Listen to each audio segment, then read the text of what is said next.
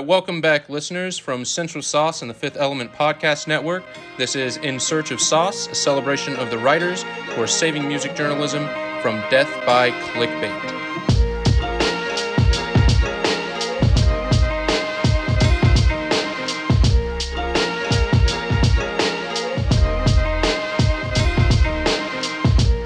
I'm Brandon Hill, a writer and editor with Central Sauce, and I'm here today with Mickey and Ryan. Mickey, why don't you go ahead and introduce yourself?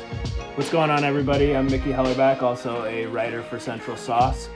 Please check out my newly released interview with singer-songwriter Nia Grace from Oregon to London.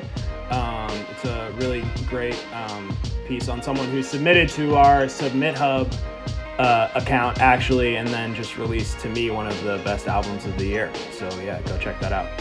And I'm Ryan Gore, not messing up the intro this time, a writer for Central Sauce.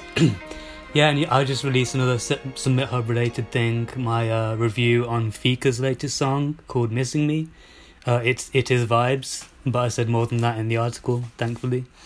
And and yeah, as I mentioned last time, this Chris Keys interview that I did recently, I'm getting closer to releasing that, so keep an eye out. Yeah, we love Fika over here. That's Fika, Fika. Check him out. Check out Ryan's piece. Like I mentioned, I'm Brandon Hill, writer-editor. You can subscribe to my writing newsletter through the link in my Twitter bio at Hoopla Hill. So, what have you guys been listening to this week? Or just in general, since it's been a minute since we've done a What We're Listening To. Well, in this past week, I've been listening. There are three things really that I feel like from the kind of last week of releases that I feel like I've been bumping. One is definitely Laugh Now, Cry Later, and watching the video over and over again, particularly when he does the Muhammad Ali pose and he does the head turn with the bubble, same baby. Then the new Anderson .Paak single with Rick Ross, I think, is really crazy. That the Hit Boy production is really wild to me. I feel like it's I wrote a review actually on it for another publication I write for called Euphoria magazine.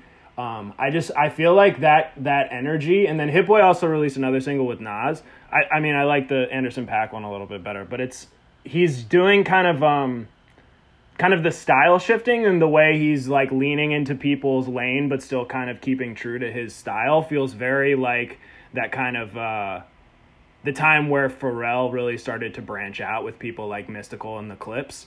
And I think it's slightly different than something you've heard from him, but you can still feel like the core of his sound in it. I thought that was really cool. And then I've also been listening to the Young Dolph album, which I think really just slaps.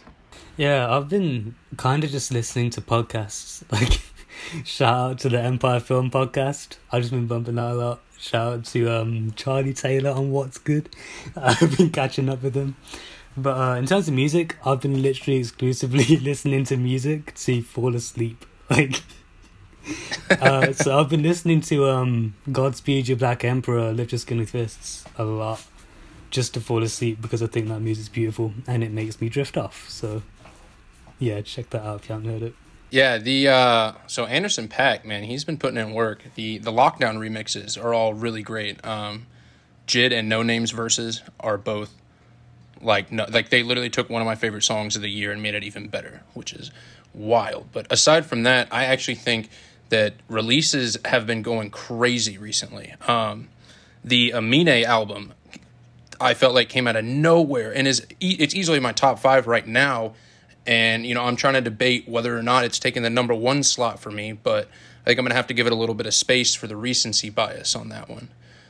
So outside of Amine, maybe a more outside-the-box pick here, but the new Glass Animals album is really, really good. I don't think it's quite as good as Zaba, but, I'm definitely going to be with that a little more, giving that some more listens. Ryan, that might even make a good album to listen to as you're trying to fall asleep. They just got that really, spacey high note EDM sound that's just really good to kind of trance into.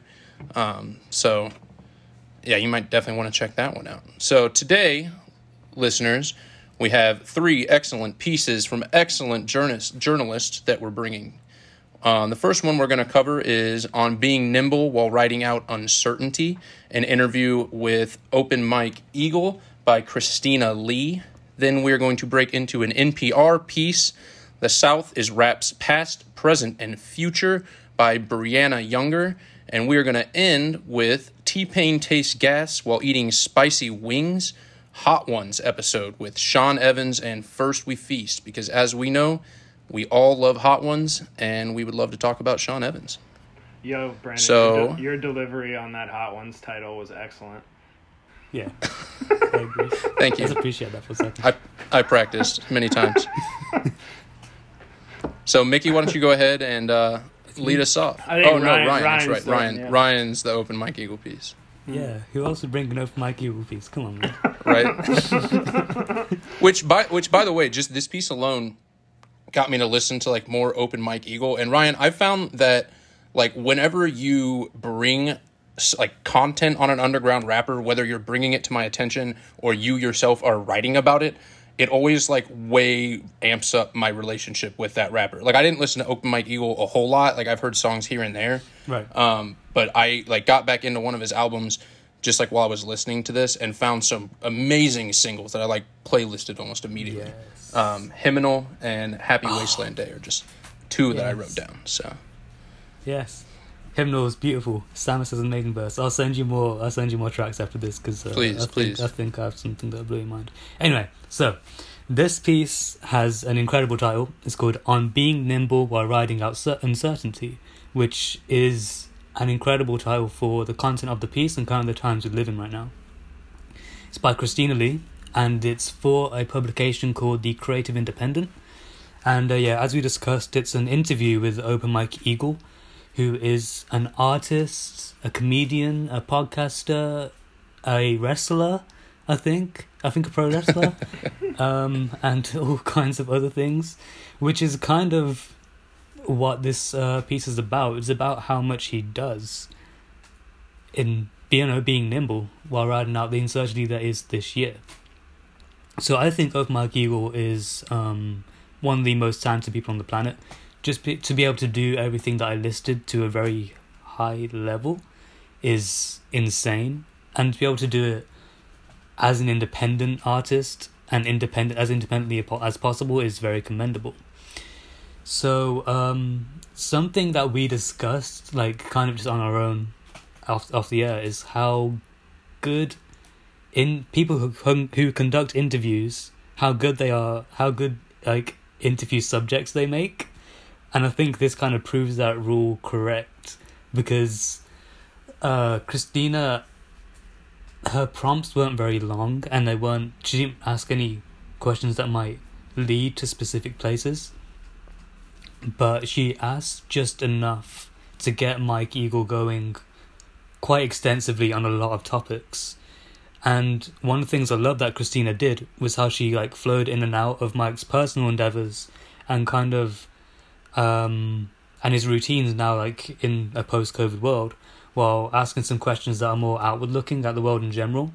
And that kind of gives Mike the opportunity to drop some gems, because as an interview, that's kind of what you're aiming for, right? Is for your subject to drop something that is a bit more resonant than what you might usually get from an interview, something that you say, like, I got that from that person, you know?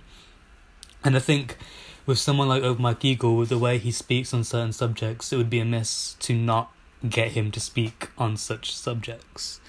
So, he's such a thoughtful person. I think one example of that is when she asked about people's focus during these times.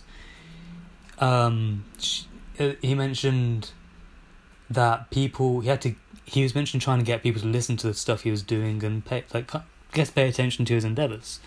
And he mentioned how difficult that was during the pandemic. And she asked whether people's focus was kind of on whatever tragedies are happening in the world right now. And Mike drops this incredible gem about people's attention actually rising, but the content producers getting smaller and smaller unless they're able to sustain themselves because of the pandemic. And I think that's such an interesting dynamic for where we are right now, because it doesn't seem like the content mill has stopped. But if you look at the amount of publications, such in news and journalism alone, that have had to offload staff since the start of the pandemic, it's been happening all the way through. You know, from Rolling Stone to the smallest publications, it's happened. So I think that was really insightful, and I don't think you get that without an interviewer who doesn't simply ask questions about the artist, but is interested in the artist's perspective. And I think that's a really important line to draw. And I think Christina did that really well, and she balanced both those two things really well. Because the questions she has aren't completely irrelevant. She doesn't ask about, okay, so how's your podcast doing? And then what are your thoughts on Palestine? Like, you know, she makes sure that it can all be woven back into the original topic, and I thought that was really, really good. Also, I really liked on the website, this is again an aesthetic thing that I pointed out about the website, but do you guys notice those highlight things I do on certain lines? Yeah, so I was going to mention that too. Yeah, I was going to mention the website too. You can turn them off if you want to, but I found it really comforting, because it feels like when you'd make like revision guides for yourself in school, you kind of like highlight the bits that are really important and really insightful, and it's cool because you get to see highlighted all the gems that Mike drops, and they're all over the place. So let me throw it to you guys. I'm going to throw it to you, Mickey, so go ahead. It's a good guide for our podcast specifically. It's like, exactly. Hone in on these things, and then you can talk about them. I wanted to talk about, I think firstly we should shout out that we're really excited to bring a Christina Lee piece to the podcast. And last week, because our last episode was an interview with Yo, which if you haven't listened to, you should definitely check out. Speaking of dropping gems for 3 hours. But he shouted out Christina Lee as the journalist who he thought we should bring next onto the podcast to talk about her career and how extensive it is. And so we're really excited to highlight a piece by her, I think, as a group. And then shouts Christina Lee, come on the podcast so we can interview you whenever you're ready. Yes, please. But what I thought was really cool, mainly when reading the interview, that I thought was specifically different than any other interview we've specifically brought to the podcast, or that I think I've ever really read, is the way that the transcription was structured felt more like an essay than any other interview that I've read. And I wondered if that had to do with her structuring, or it had to do with the kind of natural way that the conversation happened. Because, she definitely, edited for content and clarity. And sometimes, I've done transcriptions too, where I'll just move a question above another one in order to try to keep a narrative. But I think she started out very much like an essay, with the title, which Ryan mentioned, to me also was of the most grabbing parts of the piece itself, being nimble while riding out in uncertainty. And as soon as I read that, I was like, wow, that's just such an interesting title off the rip. And it made me think about the time we're in specifically, and us as journalists specifically too. We're constantly doing a bunch of different things. Ryan has a whole career that he's starting in physics, and it's like a whole, and I know I personally am doing a bunch of kind of different things at once, and have done it since the world slowed down. You want to fill up your time on some way to not go crazy. So I was like, wow, this is really intriguing. And it was really cool to find out that was pulled directly from his first answer.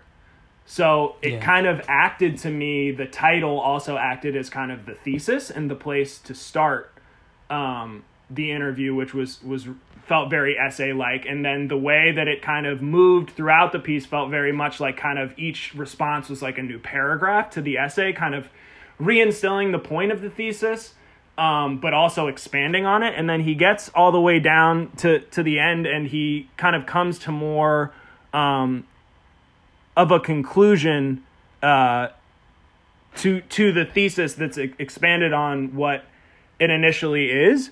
And it has to do more with coming up with a kind of something poignant out of financial necessity is a wild conundrum. It's because it's, you're kind of trying to be nimble, but then at the end of the day, you kind of the conclusion that you have to come to is, how can I like move back and forth between each of these spaces, but then still kind of become financially stable in the end.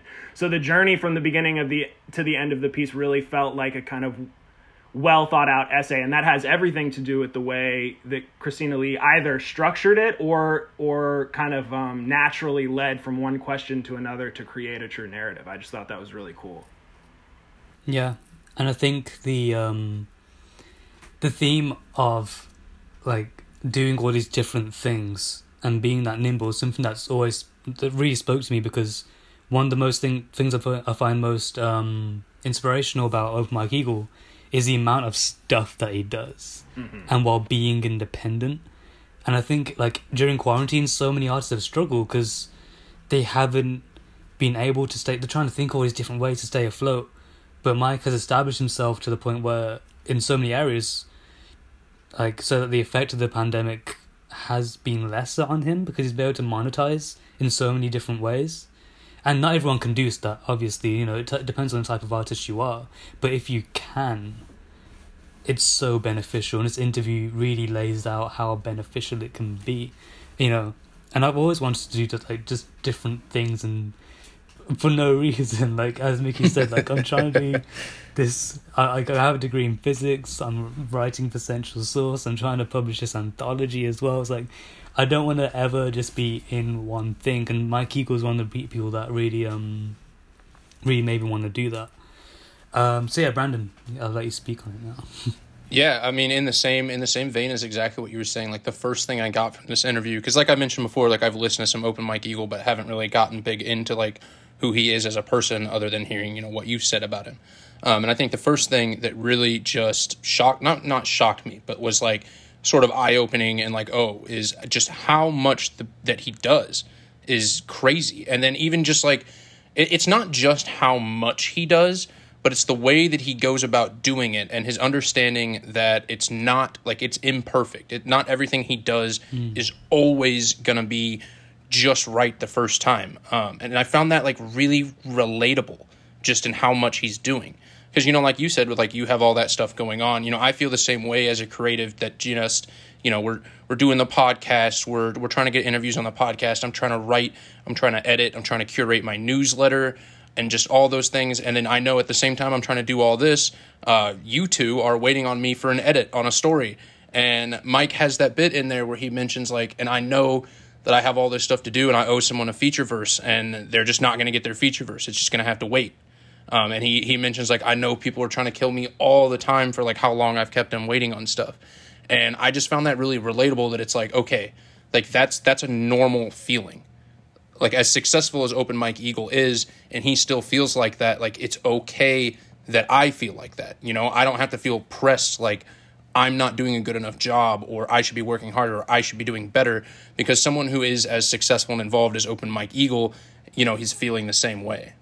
And a lot of that also ties to what he said about labels and being independent. When he talks about having, taking a pitch to a podcast network and trying to explain it and it not getting accepted. And he just gets frustrated with having to take his ideas to someone else to validate them, which again, is relatable. I'm sure we can all relate to pitching stories that we think is like, it's going to be a great pitch. It's going to be a great story, but you still have to get it through someone else that you have to convince. So when Open Mike Eagle, he's frustrated and sick of that. So he does like the most badass thing ever. And he's like, I'm going to be my own label. And on my label, I'm going to have a podcast. I'm going to have, TV commentary. I'm going to do music. I'm going to do radio. Like he literally just said, I'm tired of taking all these ideas to all these different people that have to approve them. I'm just going to run them all myself because I know that they're great ideas and they're all on brand with what I do. And then, just Christina gets all that out of him. If you notice, even at the beginning of the interview, it doesn't say interview. Like the piece is categorized as a conversation. And Open Mike Eagle really just runs with it. Yeah. That takes supreme confidence, though, doesn't it? To kind of know that you're ahead of the industry, which you think you need acceptance and funding from to operate. He has like enough supreme confidence in the things that he wants to talk about and his ideas that he thinks is able to think that him bringing these ideas to these people who he thinks can fund them and them saying no means they just don't get where things are moving and that there's an audience for things, which is really difficult, right? Because we all feel like we need support on some level when we bring an idea anywhere. And to get rejection after rejection, it's hard not to, go into a version of self-doubt. Well, like, oh, maybe this actually isn't as relevant as I initially went into this thinking it was going to be, and like following through with it anyway and being like, no, there is totally a lane for this, even though these people who have money who can help me don't see it. And I think that's truly remarkable. And it's like a different, the whole time I was reading the interview, I was kind of comparing him on like the kind of Renaissance man doing a bunch of different things all at once to like a Donald Glover. But you can tell on some level Donald Glover actually has kind of had the funding for the majority of his career. So he's like really the indie version of Donald Glover. So it's really, super inspiring to me to read about someone who does it from that lens of things, not kind of going through the way that the industry, navigating through the industry itself, but kind of being anti because your ideas are different than what they are willing to fund. Yeah, and this is a guy who's been in the music industry for over a decade now. So I think the way I think just the way his minds work and the way he is so thoughtful, he's able to see where things are going quite easily. Well, as you say, it might not be as clear in the eyes of people who's bringing these ideas too. So yeah, and he's, in terms of like podcasts, he was one of the first.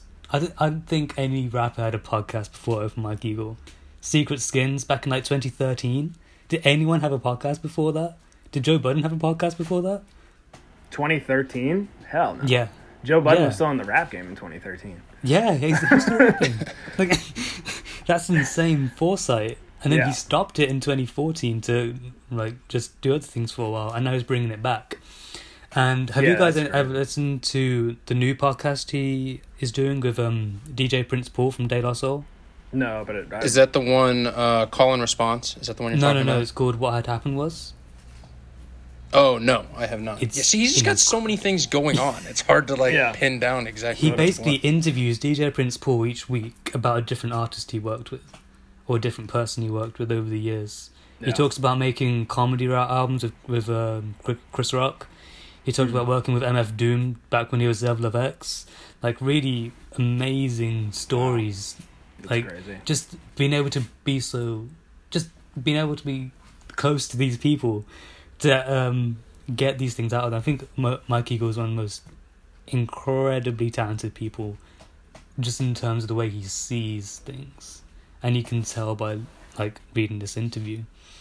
One question that I really liked from Christina, because it's relevant, is her question about measuring success as a podcast without just devolving to numbers. Yeah. Like, he's talking about his relationship with the numbers is really, really interesting. Yeah. And I remember he was saying, like, well, what Christina got from it was, like, you kind of have to work with the numbers rather than be defined by them. And I think that was really awesome. Because you have to have, like, kind of, as you said, like, confidence in your ideas. The numbers aren't reflecting that. That's one thing. That's another thing, isn't it? If you say, okay, I'm going to do it by myself, I'm going to make my own podcast network, and then the numbers just aren't there yet. Right. And then he says, like, I have to get this out to people. I can't just, even though I know the idea is strong, I still have to get it out. So what do you guys think of that specifically? I thought that was a really interesting question. Yeah, well, it dives into, because, like, I'm going back to another Hot Ones episode that I had just watched. Going back, it's so funny. But Sean Evans had asked Chance the Rapper what he thought of the Jay-Z classic quote, "Women lie, men lie, numbers don't." And it just kind of like, and Chance's answer was somewhat kind of similar to Open Mike Eagle, which is that like it is way more of a gray area than this kind of like it's the numbers or fuck the numbers, which I think people tend to say one or the other. But I especially, and then like, then this makes me think of, so I just watched The Office all the way through for the first time too. And I've been, listening to this podcast, actually, funny enough, which I should have said at the beginning, which is The Oral History of The Office, which is hosted by the guy who plays Kevin on The Office, which is my favorite character. But he kind of talks about how at the beginning, like The Office was like a real risk and the numbers were horrible. And it's kind of that weird conundrum of like self-confidence again, like the numbers are not going to read the potential especially at the beginning, and having to, but you have to pay attention to them because they do matter in sustaining things eventually. But you have to have that supreme confidence at the beginning to be like, okay, even though the numbers aren't there, like, I believe you see the little peaks and you take like little notices of things and try to like maneuver because you have supreme confidence in your idea that the numbers will eventually go up there. And I think he like has a really good understanding of like that kind of like Zen back and forth of like, okay, I have to pay attention to this, but I also can't let it be a driving force in how I produce the content that I do have this supreme confidence in has a lane somewhere. Yeah, it's having a confidence in your ideas and knowing that you don't need to conform your ideas to what's expected to get numbers, which is kind of, we've talked about, like, that's kind of a core value of Central Sauce. When you prioritize the numbers and you care about the numbers, you're writing whatever is going to get the most general consensus, clicks, and attention. But it's not going to be the more narrowly focused creative content that's really strong. It might not reach the most people numbers-wise, but, if you get someone on your podcast who's, like, really finds that niche and they spot that in your podcast, then they're like, oh, okay, damn, what else is this guy doing? So, you turn those numbers then into people who are listening to his rap, people who are going to his other podcast. And so while that number may look like a 1 on his podcast, if you extrapolate that across all of his creative work, it grows exponentially. Yeah. One thing about the article, well, it's kind of at the end of the article, after it, that I really liked, was like, I don't know if the Creative Independent do this in all their interviews, but it had a little section that said some things. And then I'm guessing they asked the subject of the interview just to suggest some like random things to consume. And Over My Giggle, I'm assuming it's Over My Giggle, put a bunch of X-Men comics. And the reason I'm assuming it's Over My Giggle because of the amount of times he references X-Men in his music.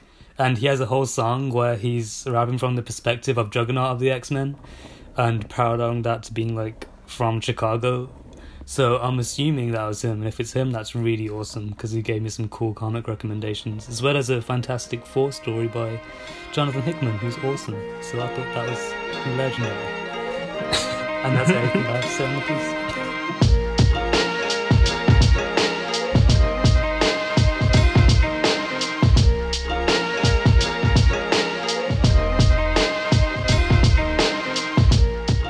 All right, yeah. Mickey, you want to go right into NPR? Absolutely, I do. Okay. This incredible piece. Yes, 100%.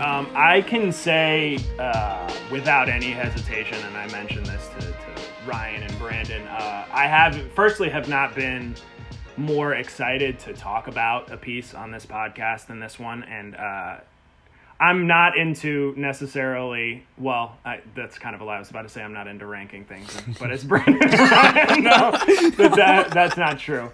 Well, I rank everything not based on what is the best, but is my favorite thing. So that's more what I mean. But this is, and I really, really put a lot of thought into ranking what my favorite is, as Brandon and Ryan know. But this... very much is just for all of what it represents, my favorite piece that I have read this year. So the name of the piece is, and it's presented by NPR, The South is Rap's Past, Present, and Future.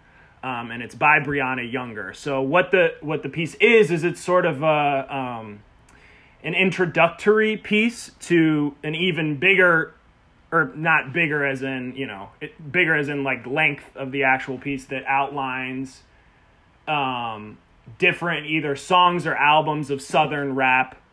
I don't remember off the top of my head where it starts from, but over a range of a solid 20 to 30 years of Southern rap that, from the beginning of it, that was impactful to a range of really like the X-Men, as we're talking about that, of writers.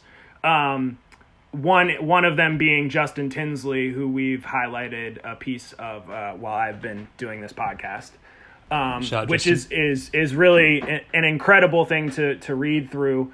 some really crazy deep cut Southern classics, as well as some very well known ones. My favorite was of that part was on Ludacris's Word of Mouth, which is really that album really impacted, I think, my taste overall specifically. And there's also a Mystical album.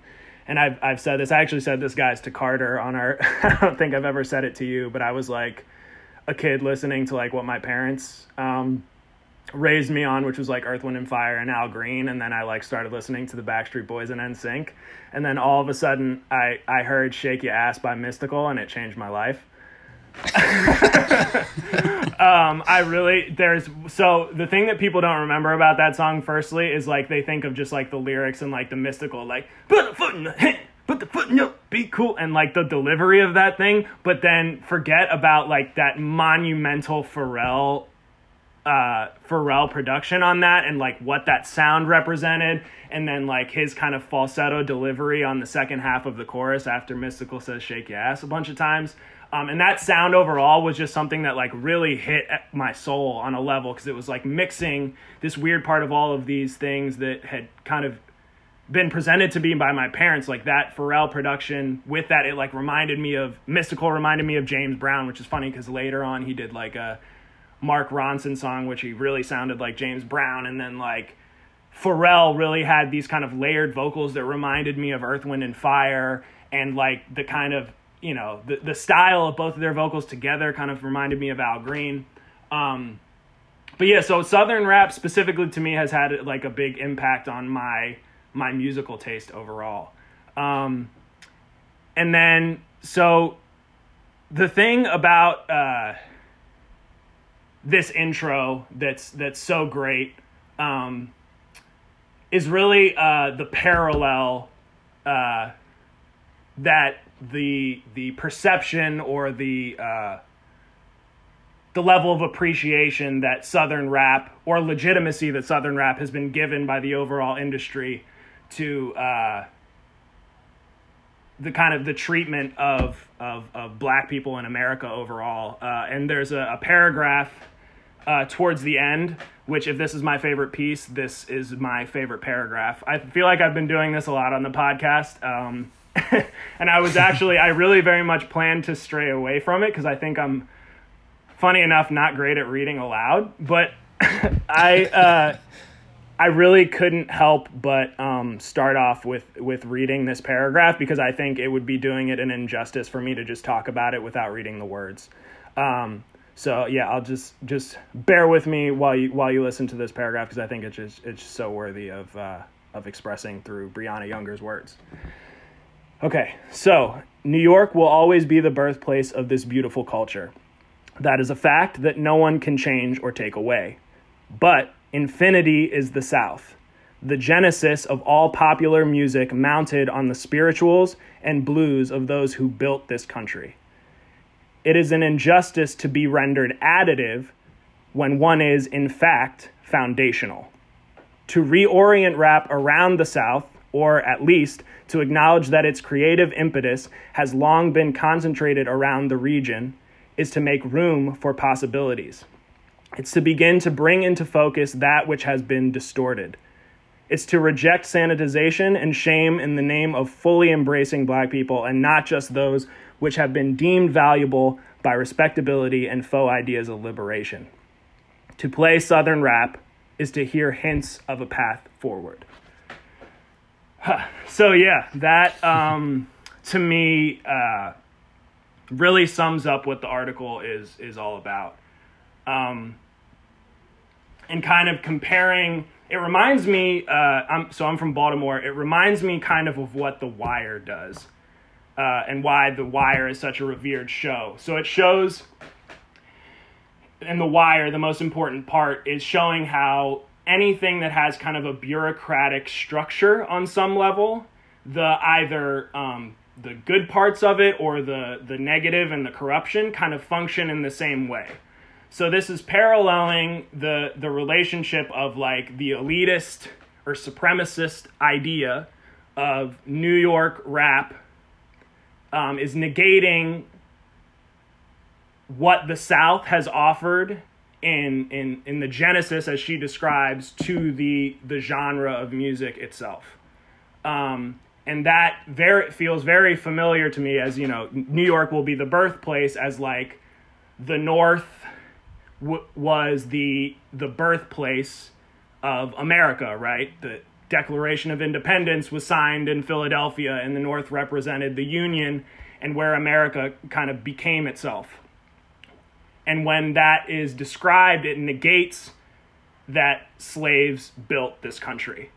They are the foundation for which America was able to exist, as much as what, you know, the ideology and the history has told us is the birthplace. And the article goes into really unbelievable depth to me about how the South and Southern rap really is neglected in order to keep a level of elitism of New York based or Northern based rap and what that represents. And how that's not only unfair, but it does a disservice to being able to move forward and better the genre as a whole. And that seems to be, to me, the same case that could be made for America. The first step is to acknowledge the oppression that built this country. And then when we can do that, truly, and embrace the reality of that idea, then as a country, we can move forward and be better. And I think the reality, and it's the South just has so much to offer, and that's what this piece and then the secondary piece brings to reality. The South has so much to offer and has offered so much already that it is impossible to deny. I have a million things I could talk about, but that was a pretty long intro, so I'd love to hear what you guys think about that overall and the piece itself.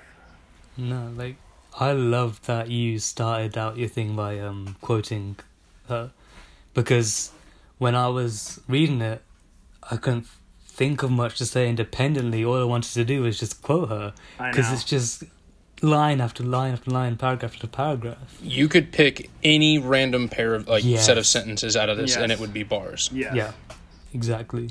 If Brandon was editing this piece, he would comment bomb or bars as he does in our pieces. But yeah. So I'm gonna do that. I'm gonna put out a few quotes because do it. You're probably gonna speak.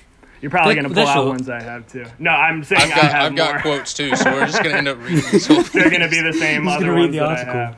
Yeah, I'll add some original commentary, but I don't think there's that much. I think that's the best way to go about it, is to just read lines or paragraphs, and then we can discuss them. But that really shows the true how this article, I'll rank it. Fuck it. In comparison to a lot of articles, it's the only just way to talk about it. Is to read her words and then talk about them. So yeah, Ryan, go ahead.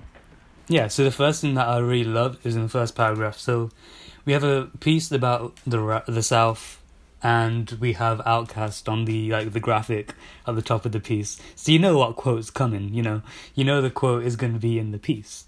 And it's the way that she leads up to that certain quote from Andre 3000 that I thought was so genius, and let you know that this article is different.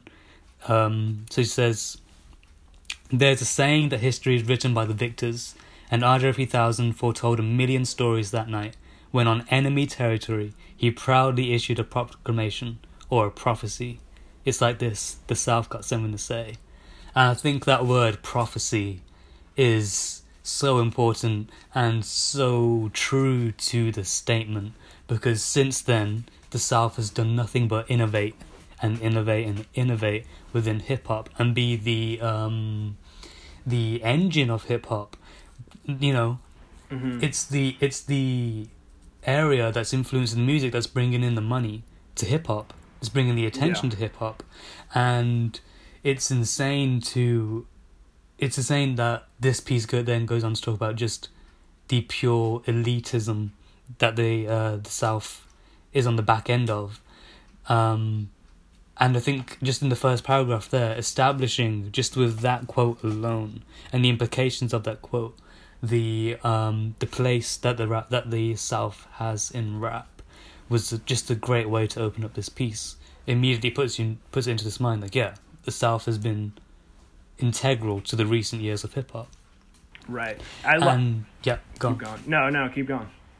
No, I was going to go to another quote. So cool. So that just reminds me of another piece part of that I highlighted, which is an extension of that. Which that's another great thing that the piece does is it places an idea and then we'll place a couple other ideas, then go back to that idea and extend it. And one of those places is where she talks about, and I don't have a direct quote, but that the Southern style, and you kind of mentioned it as like, you know, what it's doing is the aesthetic. It's an aesthetic choice to make Southern rap the style that it is, and it has nothing to do with stupidity. And I have the quote.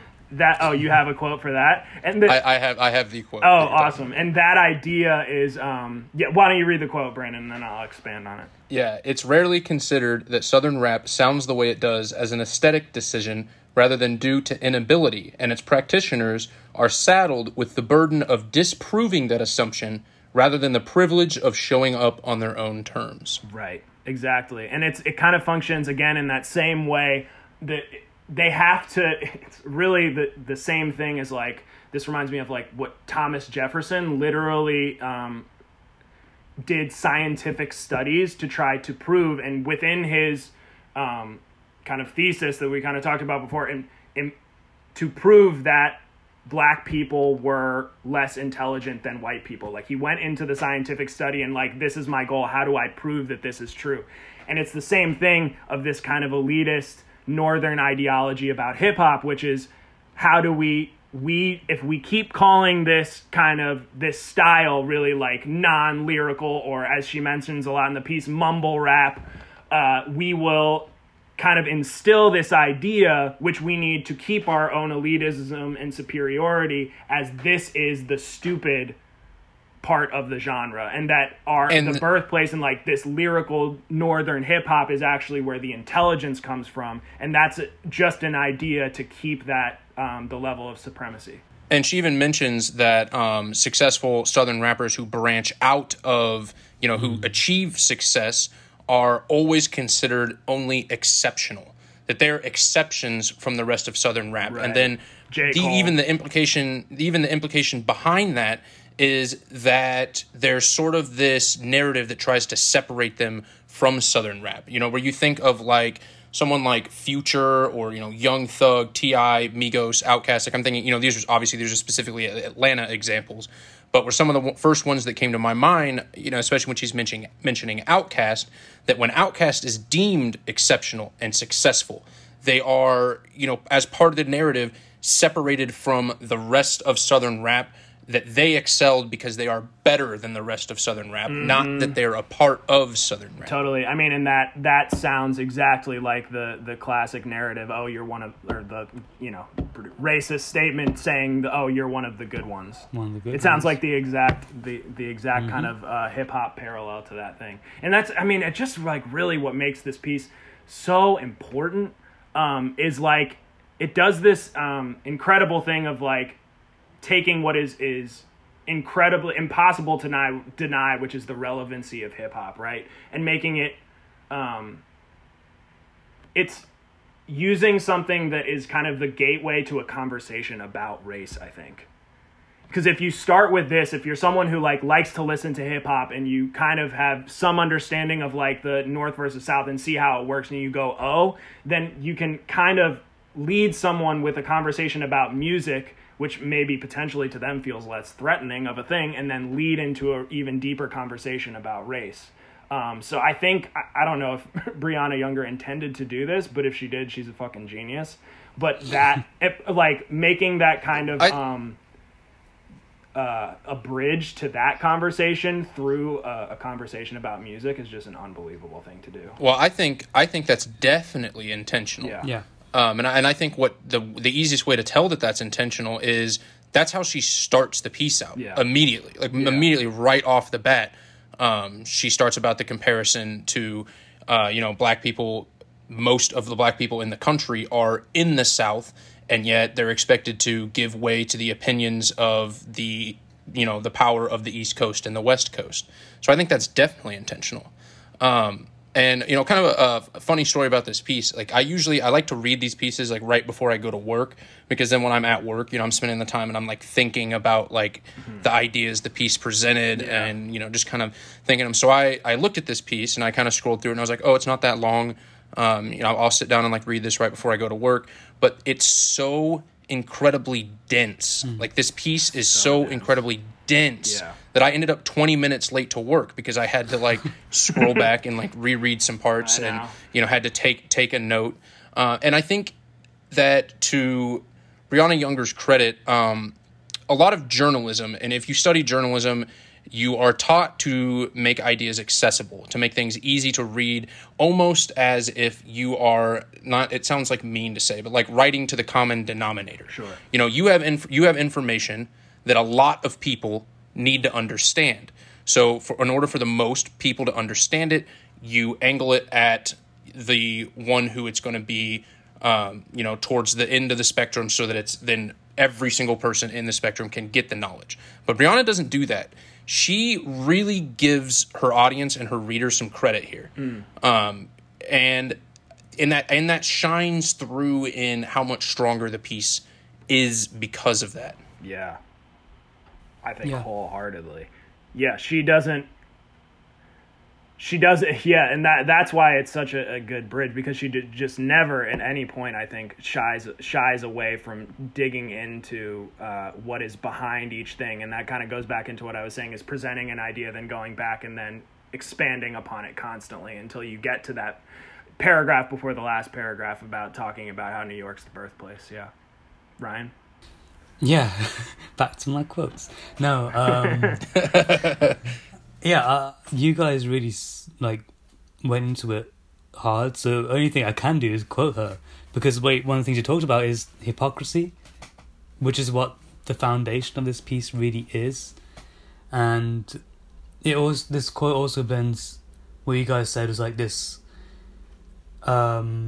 less concentration on trying to make sure the lowest common denominator can understand it, and more just this emotional resonance that she's trying to achieve. And she does that through this series of questions. She says, how do we come to a place so much... Damn, I messed it up already. Wow, Ryan, literally the next thing I was going to go into was the question. Is that same paragraph. one? Oh my god, perfect. Nailed it. Go ahead. Okay. How do we come to place so much worth and power in the people and institutions that decide we have so little? How is it that for so long the story of hip-hop, a genre prized on its ability to make visible those who have been rendered invisible, has involved largely writing off and out the section of the country that houses the highest percentage of black people? So, what do we impact from that? So, as Mickey said, it's such an analogy to America in general and just our society, a Western society in general. Yeah. And just using this microcosm of hip-hop, it's wild, the elitism and the classism that exists. Yeah. Like, do we not have enough of that just in a macro scale, Yeah. Then having it in this thing that's meant to be fun, that's meant to be expressive. Yeah. It's angering, like it's frustrating to read. It really, go on. Well, it's like when you have like a group of people who are in power, and this applies to hip hop, this applies to cultural relevance, historical relevance. So when you have a group of people in power and you allow that group of people to set the metric for what's successful, if they get to make the algorithm for what is considered successful, then for as long as you're abiding by that algorithm and as long as you're abiding by that rules, you're not going to be successful by their standards, because they set the standards to stop you from being successful. Totally. Yeah. So, when they talk about even like the critical analysis that they went into, that you have, journalists who have been, much longer established either on the West Coast or the East Coast, constantly battling about, no, East Coast is better, West Coast is better. Mm-hmm. And then, you begin to get this rise from the South with Outkast. You get the feeling that they are just like, what? Like, sit down, like you're distracting us. Like, yeah. And they break that down in the critical analysis. Right. And one of the things she does in the piece that is so great is when she begins to say, like, why, well, or at least maybe this is an original thought for me, is like, why even do we call this whole huge group Southern rap? Like, why, like, because let me just read the part where she branches what contains Southern rap. Yeah. So she says, stretches from Texas to Southern Virginia and points in between. But hold up. The act of canon making is difficult no matter the parameters. To make one for Southern rap is an especially Cephean task that begins with the arduous exercise of defining the region's borders. This one stretches from Texas to Southern Virginia and points in between, but largely skirts the Midwest, namely Missouri, and the Mid-Atlantic, namely D.C., Maryland, and North Virginia. It ends with defining its equally amorphous sound from Miami bass to New Orleans bounce to Memphis buck to Houston chopped and screwed to Atlanta trap and derivatives thereof. Just within that list of like genre, subgenre sounds and cultures, that like how can you put a label on that and just put all that stuff in the same bag and say that's Southern rap? Yeah. It's just a way to label something so that you can other it in large swaths. Entirely. Yeah. And one of the things that sorry, I was gonna say this real quick. That one of the things that you said about that links to it being like an intentional analogy to kind of race relations in America is the way she described the term mumble rap as a microaggression. Yeah. A microaggression.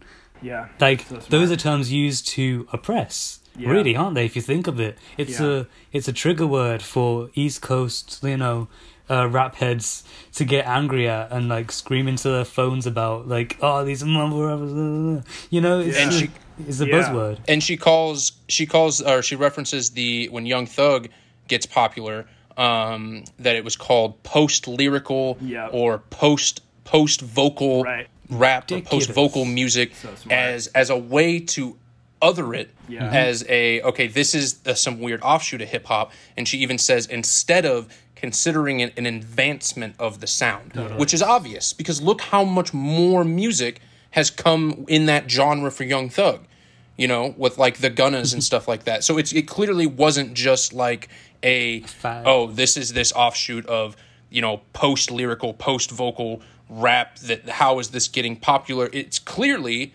a driving force of where the genre is going. Yeah. Or, at least a subsection of the genre. Yeah. So to completely just disregard that and other it is irresponsible to hip-hop as a whole. Entirely. And I think that's actually a good transition to what I was going to say, going back to the question paragraph again, Ryan, which is the incredible tactic that she uses in that paragraph, which is really calling the people out who decided to other Southern rap, which is, how can you possibly do this to... within the genre of music that this is where Fuck the Police came from. This genre represents going against the oppressor. This is what we stand for, and you're doing the same fucking thing that the rest of music tried to do to hip hop. So it's using that idea of like, you guys think that you're trying to protect something by othering these other styles of the genre itself, but you're just acting like the people who shoot away hip hop in the first place, and you're being the people that hip hop was fighting against. And that using and she even ties that to beyond the music and just for the consideration of just black people in the South and the Midwest in general, even beyond the music. It's just I've never seen a paragraph full of questions. I've never seen anybody do that. Have you guys ever seen that before? When I read that, I was like, holy shit. Especially because it just makes so much sense. None come to mind, but I know this one's going to live in my memory. I haven't seen anything as poignant as that. Yeah. Where every question asked is so... Yeah, totally. Poignant. I'm going to use that word again. Yeah. But this is my last quote, but she says, I don't have anything to even to preface this with, but I'm just going to say it. Said, we arrive here on the anniversary of Andre 3000's call to battle, with everything different and yet unchanged. And if you look at how Southern rap has evolved since then, it's gone through so many iterations. It's like reinvented itself every couple of years, really. So all that stuff is different, but you still have quote unquote old heads, which is its own microaggression. Yeah, right. Screaming into microphones about mumble rap and these Southern rappers, and about how, and what we haven't mentioned yet is how it's classified as not real rap. Yep. How it's taken out of the genre completely, and how we've tried to categorize it as a different thing, and man. Yeah, well, that's a really great quote, I think, to be our final quote, Ryan. I always think about history as it always repeats itself more than it ever progresses, and it kind of goes in this circular motion, slightly going upward and then kind of falling, kind of like a tornado a little bit, just like the structure of one. And I think that's kind of the thing is like, you know, hip hop has advanced as a total overarching art form. But at the same time, the roots of elitism that it was started with on some level, whenever there was these other people who kind of helped build it, because it's impossible to deny, based on the history that they give in the next piece even too, that Southern rap, Southern hip hop helped build the genre to where it is today as much as the birthplace. So it's exactly paralleled to like the version of like where we've advanced in the United States since the civil rights movement on some level. And even though we have advanced on some level, there are certain like policies that have been instilled that were not back then, based off of like seeing people getting sprayed with hoses, that have made things a little bit better. But it just because that's the case, it doesn't mean that all of the stuff that created that in the first place is gone. So that's just a great kind of final statement of the parallel, I think, that she was trying to make by writing the whole piece.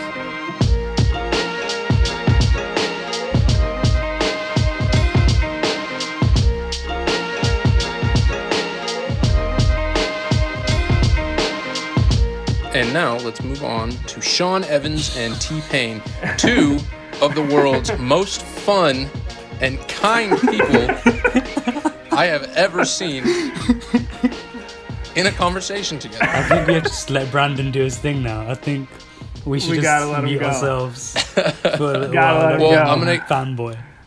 I'm gonna try to keep my intro a little short since we are running slightly long on the time, but so, okay, here we go. Hot Ones, right? This is one of my favorite... I swear, okay, I didn't do like a Mickey thing where I sat and watched every single episode of Hot Ones, like it from history. But like over the course, like I probably have seen every episode of Hot Ones, because I watch the ones that are even with interview subjects that I'm not interested in, just because of how good I think Sean Evans is at interviewing, and how great that this interview format is at getting the best possible material out of the interview subjects. And so, I mean, so at its base, what it is you want to get your interview subject, like we mentioned before when we were talking about Open Mike Eagle. The goal is to get your interview subject to drop something or give you something that they haven't given to another interviewer. You want to put them in a state where they're either thinking something new, or they're caught by surprise, maybe a little off guard, and they give you a more genuine, a more honest, a more truthful picture of who they are, because they're not just, sitting in a stool at a PR event and just answering questions to promote their next album. So, interviewers have tried 1,000 ways of doing this, just with their own niche, their own little quirks that they bring to an interview, but no one has even come close to doing this as successfully as what Hot Ones does. Like, and it's something about I mentioned before that I actually have the Hot Ones sauce, the last Redux, and I've tried it before, and like let me tell you like how hot this shit is. It literally like, and I didn't even do the whole lineup to this. Like I literally just like took, I've done it on a few occasions, but like take a tortilla chip and just dab it and eat it, and this shit is so hot that it gets you high. Like I'm not even kidding, and you can read this shit if you talk about people who have like study hot peppers or whatever. Like it literally puts you in a different state. But because it's a sauce on a wing, you don't have to pitch it like, yo, we're gonna get your interview subject drunk as shit and then just drill them with a bunch of questions to see what they say, or like, yo, we're gonna get your interview subject like high and we're gonna drill them with a bunch of questions. But it has a very similar effect in a much more friendly and a much more like entertaining aspect to it. So now that's the groundwork for the show. And then you get Sean Evans. And so like I've mentioned before on this podcast how I study interviews, because one of the things that I want to do like with my career is to, either like host an interview show or just be a really great profile writer on artists that so you just pick up on these little things that interviewers do to get more out of their subject, or that interviewers do to make their subject more comfortable, or to reel things in when they need to reel them in, or to expand on things when they need to expand on them. And I think Sean Evans is one of the best at that. And I think the first thing that makes him so great, I'm just going to read from T-Pain, what T-Pain said in this episode of Hot Ones specifically. The very last question, which is, usually something that's, they've just finished, they have the hottest wing, you want to hit them with something like entertaining, something interesting. It's usually like the biggest question. And Sean asked T-Pain that T-Pain's such a fun guy. Why has he come back on the show a second time? Why does he think doing this show is fun? And T-Pain's response is, you as a person, man. And he says this between coughs and tears as he's choking on the hot sauce. You as a person, man. Usually on stuff like this, the host wouldn't do it at all. The fact that you do it with people and the fact that you're actual friends and you look after us and stuff like that, man, I think it's you that makes this show so damn great. We do interview on top of interview on top of interview every day, and it's great that I can agree to do an interview with you because you actually go deeper into things. You actually do the challenge with us. You actually give a shit if we're throwing up or not. It's a level of respect between interviewer and interviewee. You make this thing. It's you that makes this fun. And you're such a cool fucking guy, and I think we all love you more than doing this dumb shit. And isn't that the fucking truth of it? Like, isn't that the core of it? Totally. No one would come on this show and literally torture themselves on camera and put also from a PR standpoint, you think of it, put themselves in a more vulnerable state in an interview if it was anyone other than Sean Evans. Like, the nicest guy in the universe. And how easy, I mean, how incredible it is that he's gotten that perception out so successfully, when it's not like he had, like, some of the people he interviews, he has personal relationships with. But that's like, everyone knows that, everyone understands that. And they don't even show all that much of Sean Evans in the interviews. Like, I'm sure that there's a lot of editing that goes on and there's stuff like in between, but, like that, he just really gets that out there, and it makes for these great interviews. Yeah. And one of the reasons I thought that this video specifically is just because of, we had recently talked about NPR Tiny Desk and how Tiny Desk had adapted to doing, at-home concerts because of COVID. And this was an episode of Hot Ones where they do it at home with T-Pain. And I just thought, we can also talk a bit about what has made some of these shows successful in the COVID transition to doing at-home work. And in this show in particular, I'm sure from the interviewee's standpoint, they are much pleased to have access to their own bathroom instead of the studio bathroom at the shooting of Hot Ones. So what did you guys think of this episode in particular? What do you think that they've done successfully for the COVID transition to at-home stuff? I think the thing to me, actually, Brandon, is the reason why this is actually the best Hot Ones to bring to this show, I think, is because of that last quote by T-Pain, and because he highlights it is like a really good way to kind of transition for us to talk about it. And Brandon mentioned at the beginning of me going back to the beginning and like making a list for something, and he was referencing what I did for NPR Tiny Desk. And just so the audience knows, I definitely did do that for Hot Ones too. So, I went back to the beginning, but I think it's actually good that I did, funny enough, because I think it's an interesting talking point with a lot of the things that you said, which is Sean Evans being who he is the reason that Hot Ones is successful. And I think it's super interesting. And we've talked about this a little bit before, how shows will kind of grow over time. They don't start out where they end up being, which makes them so great. And I think the exact same thing can be said for Hot Ones. And I'm sure Sean Evans, if he heard this, would totally agree. At the beginning of Hot Ones, if you watch like the first season and the first couple of episodes, he's way more aggressive. Like he goes into the interviews and he's like very much like frat bro-y, and he's like, "Oh bro, I bet you can't eat these fucking wings." and then he like does that with Tony Yayo, and he's like a little bit of a douche even. And it's kind of funny to watch that, because I didn't, like, of course I watched a few of the more recent episodes before I went all the way back, and I was like, oh my God, he learned this over time. He was like, he tried to kind of worked it all out, and he thought it was going to be a competition show,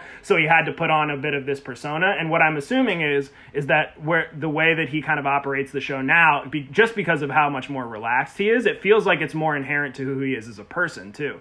So he kind of learned over time that if he used more of himself and he kind of chilled out and was like, I'm going to do this with you, and we're going to kind of walk through it, and I'm just really appreciative of you being here and doing this. It has become what it is today. But I think it's interesting. It just did not start out that way. He really had to learn it over time. And I encourage everyone actually to go back and watch the beginning, because it's really wild to see the transition, even from just the place he's at in season 1 to where he's at in season 2.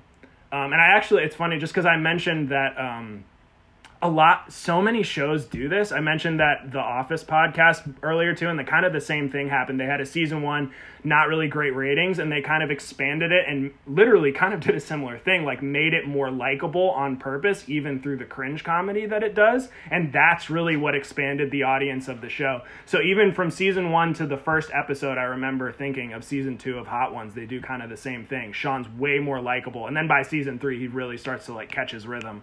But the episodes are really night and day. Luckily, it was kind of the same thing as The Office. Like, the show setup is so good innately, which Brandon was talking about. But then him as a personality, as he grew that personality, that's really what cemented it and made it grow. Yeah, and I think Sean recognizes that, like, look, this is a show where we're going to get a lot of white people who can't handle spice to eat a bunch of spicy shit. So they need to look across the table and see a figure of hope and a figure of, like, you know, stability. They need to be able to so, like, okay, if this white guy across from me can handle this spice, I, as a white person, must be also able to do this. But and I think that's a real thing, though. Like, they need, like, Sean is, like, unmoving. He's unyielding at this point, so far in. He's done this so many times. Like, you see it when he has the question too early, where they're still dying, but like, he's just like, anyway, so we looked at your Instagram. And so one of the things, like, I've noticed is when he asks a question, obviously the goal is to, like, get the question out there, like, while they've got the heat going on. So to watch the comedy of them, like, try to answer the question through that. Yeah. But then a lot of times, you know, there's too much going on and they're literally unable to answer the question. So if you notice, Sean doesn't just sit there and ask the question over and over. Yeah. He slightly rewords the question, or he takes it at a different take and a different angle. Yep. So it's still a way to, like, sort of adapt and evolve to it. And I think, like, being able to adapt is probably one of the best interview skills that anyone can have. Totally. And I mean, if there's any interview situation that you're going to need to adapt, it's the interview when your subject is, like, dying across the table from you. Totally. Yeah. Yeah. Totally.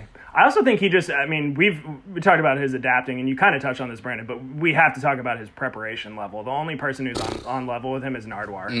But he does. Nardwar, but the thing that he started to do recently, and he does in the T-Pain episode that I think is really cool, is he picks a specific question to relate T-Pain to himself with that burrito taco question, where he talks about, which is like it's such a good tactic, especially when someone's dying off the hot sauce. It's like, bro, we went through the same thing. Like, I tried to eat a taco from the top and everyone rebelled against me. And then you said this thing about eating a burrito from the side and everyone was like, no. And then T-Pain magically goes, yeah, dude, because then the burrito turns into a taco. It's like, it's really funny. And like something like that, like, do you know what that reminds me of? Is, like I said, like how I study interviews a lot, and like, but it reminds me that it's not all about being so intense and like being the best interviewer. It's also about fun. It's about having fun. Yeah. You know, it's about building a relationship and getting that rapport. You could go into an interview the most prepared, the most structured, intense, interview that on paper, by all means, you're going to get a great interview out of it. Yeah. But if you forget that, like, that this shit is fun, and you forget that you're sitting across from another person, totally. It's not like it just comes out cold. Totally. The thing to chase, I feel like, and I've had this moment a few times, and it's been my favorite part of doing interviews, which Sean gets at least one almost every Hot Ones episode, which makes it so great, is what you want, I think, is for the person that you're interviewing to be like, oh, bro, I can't believe you asked me that. I'm so glad you asked me that. Yeah. And that's like kind of what the burrito taco question is. But when I've done interviews, the best feeling is when they're like really excited that you asked them a question that they didn't think you were going to ask. And there's even questions that he asks that he sort of knows the answer that they're going to give. Yeah. But he asks it just to hear them talk about it. Yeah. And I think knowing which questions to pick out that will do that successfully is also a very tricky thing to do. Because if you ask something that's like super obvious, then they just kind of give a dry just representation of what you've pretty much already heard. But if you ask a question about something that it's like something that someone is specifically passionate about, but is not like super out there and super obvious that they're passionate about it, then they're going to jump on that opportunity to just go off. And you're going to get so much good stuff out of that. Yeah, and I think that's like what the show represents as a whole. It's about, in an age where like your personality is just as important as your art. And you don't have to go into the show just to promote the art, but you go on the show because you want to show yourself as a personality, and the questions that they ask lean into that. It's not just about what's the new album. You get stuff that's about them as a person, and you get a comedic side, and you get, I think like the Tweets is Watching and the Instagram one, I forgot the name for the section, but like those are really good ways to like go deep into the personality of the artists or just whoever's on the celebrities on the show. But yeah, do you guys want to hear my Hot Ones hot take? Hit us, and then yes. I'll hit them with my Hot Ones. Hot Ones hot take. Okay. So, in my theory is basically, I do not believe in the hotness of the sauces until I try it myself, or I see a Desi person either from England or directly from South Asia try it. So you get these like you get a bunch of Americans. They have to be either England. They have to be British or British Desi, or from South Asia. So like Padma Lakshmi doesn't count. I think it is. Padma Lakshmi. Charlie just said in the Slack, I knew Ryan would say this. Dude, Padma Lakshmi is one of the hosts on Top Chef, and she's not. She's from Queens originally. She has a show on Hulu, but her family is definitely from India. Okay, doesn't count. So if her family were on the show, I think Kumail Nanjiani's been on the show, but I think Kumail Nanjiani's been in America too long. America has softened him. I think like John Boyega was almost okay all the way through. And that proves my theory almost. If you had a Desi person from London, from Peckham, dude, trust me, they would have just cleaned it. All right. As my theory, I don't think... Sean Evans, if you listen to this, I'll gladly take on the challenge. Send me the chicken. Send me the You're sauces. gonna literally eat your words, right? Yeah, I'll do it. I'll Literally do eat it. your I'll words. do it. But I you know, really I'm pretty hope sure this I'll be happens. okay because I am Desi and it's in my blood. Anyway, what's yours? Well, firstly, Padma was pretty okay comparatively, but still, no one has been more okay than YG. You have to watch that episode. He literally True. he Yeah, like YG was doesn't yeah, not even phase, like literally Look, I'm not zero saying emotion. exceptions. Then he's like. Then he says some crazy shit. He's like, the Wingstop, like, crazy spicy sauce is spicier than this, like, gajillion Scoville. And I was like, what the hell? And even Sean was like, it's absolutely not, but okay. But then he dumps the last sauce on it a bunch, and he's like, oh, okay, this is hot. And then the camera cuts. But I feel like he was just trying to, like, act like a G, and then he died. All I'm saying is, you wouldn't have a Coolio situation with a brown person, with a Desi person. Coolio would still be alive today if he was Desi. Right. So, it's not so much of a hot take, but funny enough, in our Slack group chat, I believe it was Ryan who made the joke, I can't wait to hear Mickey's top 15 Hot Ones episodes. Well, joke's on you, motherfucker. I don't have a top 15 Hot Ones episode, but I do have a list that I made that is slightly different. Top 10 potential Hot Ones guests. So here we go. Number 1, Nardwuar. Okay. Number 2, Larry David. Number 3, and this is still definitely one of my favorites, Denzel Washington. Number 4, Dave Chappelle. Number 5, Michaela Cole. Number 6, at the same time, Michelle and Barack Obama. Number 7, Drake. Number 8, this one's for Brandon, Freddie Gibbs. Number 9, Adele. And absolutely the most desired Hot One guest of all time, Gilbert Gottfried. Wait, has Jeff Goldblum gone on there yet? Yeah, okay, Jeff Goldblum is what I was thinking of. Yeah. Okay. Yes, he has. No, you know who Gilbert Gottfried is. Yeah. Oh, okay. I was thinking of I got him mixed up with Goldblum in my head. I don't know. Nardwuar cannot handle it when he loses control of an interview. Like, have you seen him with Eric Andre? Right. Have you seen the most When recent Eric Andre Hot Ones? Yeah, he didn't finish it. No, he quit. he died. He died. I've never seen anyone die more than Eric Andre just did with his second one. Yeah. Well, the problem comes when everybody starts touching their eyes, which is another thing I noticed. When T-Pain, the second T-Pain wipes his eyes, Sean's like, all right, let's get this interview moving. Yeah. He's like, he knows he's on a timer, and he still wants to finish the interview. And then even, like, specific to that T-Pain one, too. So I mentioned how, like, it's great how Hot Ones is fun and exciting, and it's, like, hilarious. But then it's also, like, he does have hard-hitting, serious questions. One that stood out to me for T-Pain was like, okay, like, if you're thinking of questions to ask T-Pain that aren't specific to T-Pain, they're not about his career, they're not about his life, they're not about him. What kind of question do you ask someone who's been in the industry for so long through so much growth? And, what is important right now? And he asked T-Pain about the artist label situation and how it's changing and how, artists are beginning to decide that they don't need the label. And he waits towards the end of the interview. So it's like on a really hot wing. I think it might have even been a question on Da Bomb. So I think it's interesting how he picks his questions for like which hot sauce. That that could have been a softball question you ask early on because you want the most concise response. But he waited until it was a really hot one. And then the fact that T-Pain gives such a good, solid response is just also a testament to how knowledgeable that T-Pain is, that even under duress, like he can give such a great and like eloquent like response to the artist label situation, which he basically sums up by saying that artists are, with the increase of information accessibility in the internet, artists now know what it is that labels do, and basically realizing that it's not a magic power that is only able to be done by a label.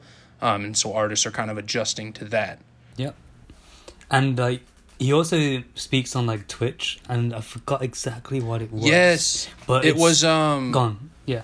Yeah, it was so Twitch streamers and labels. Yeah. A label will be really quick to pull or to sue a streamer if they're playing a song because of copyright like on their stream. But then at the same time, Twitch streamers are one of the first people that labels go to when they want their music promoted. Right. Yeah. And T-Pain talks about how that relationship just doesn't really sit well with him.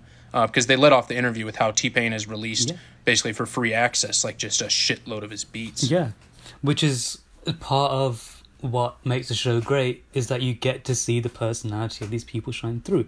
And that's a massive part of what makes T-Pain is that he's such a nice guy, and he's here for so the funny. music. Like, this is a guy who could sing amazingly his entire career, but chose to be a pioneer in auto-tune because he's just that concerned with musical growth.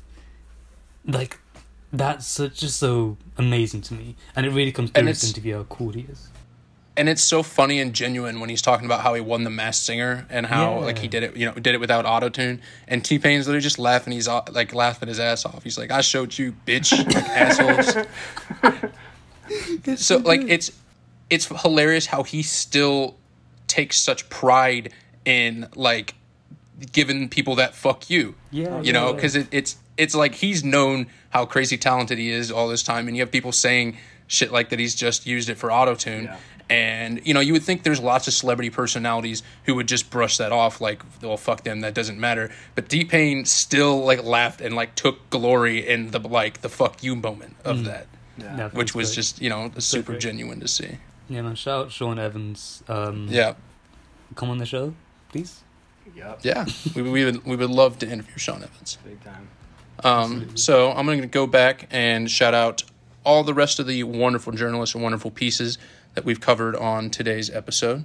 So first, we covered on being nimble while writing out uncertainty, an interview with Christina Lee and Open Mike Eagle. A conversation with Christina Lee and Open Mike Eagle. Then we discussed The South is Rap's Past, Present, and Future by Brianna Younger, and that is an NPR. And last but not least, of course, we covered T-Pain Taste Gas While Eating Spicy Wings, a Hot One episode starring T-Pain and Sean Evans. If you are listening to this podcast and you are a writer, please send us your writing. If you are a fan of a small independent writer who's writing for a publication that we have not heard of, please send us their writing. We would love to cover some more small publications, some small writers, because we know you guys are out there doing amazing shit, writing amazing stuff, and sometimes it's just really difficult to find and get a hold of. So please. Yeah. And on a personal note, I forgot to mention this at the start where I was doing my plugs, but be sure to check out my piece that's coming out soon, but hopefully by the time this comes out, it'll be out, that Brandon helped actually edit, which is a piece about Parasite, the movie, German football, soccer for the Americans, and I reference an Open Mike Eagle song, Happy Wasteland Day, which you referenced at the start of the podcast. Really? Yeah, okay, yeah. I'm gonna have to. I can't wait to read that piece now. It's been so long, like since I edited it. Yeah. That I I've can't been wait pitching to it see for like ages. what has changed about it, because I don't even think I read it after you like addressed my edits. Oh, I should have told you about what my edits were. Oh well.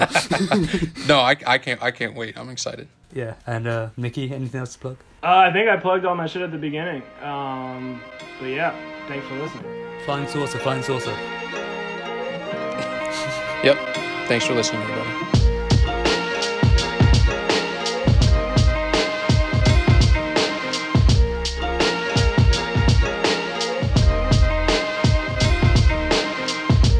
This episode of In Search of Source featured Ryan Gore, Brandon Hill, and Mickey Hellerback of the Central Source Creative Collective. The episode was edited by me, Charlie Taylor of the Fifth M Podcast Network. Music for the show is fucked up by Basti, as the Joe Records for the ability to use. This has been a Central Source and Fifth M Podcast Network production. Links with Basti, Joe Records, Central Source, Fifth Element, and content covered in the episode can all be found in the full show notes below. Thanks for listening, and we hope to see you next time as we continue our search for Source.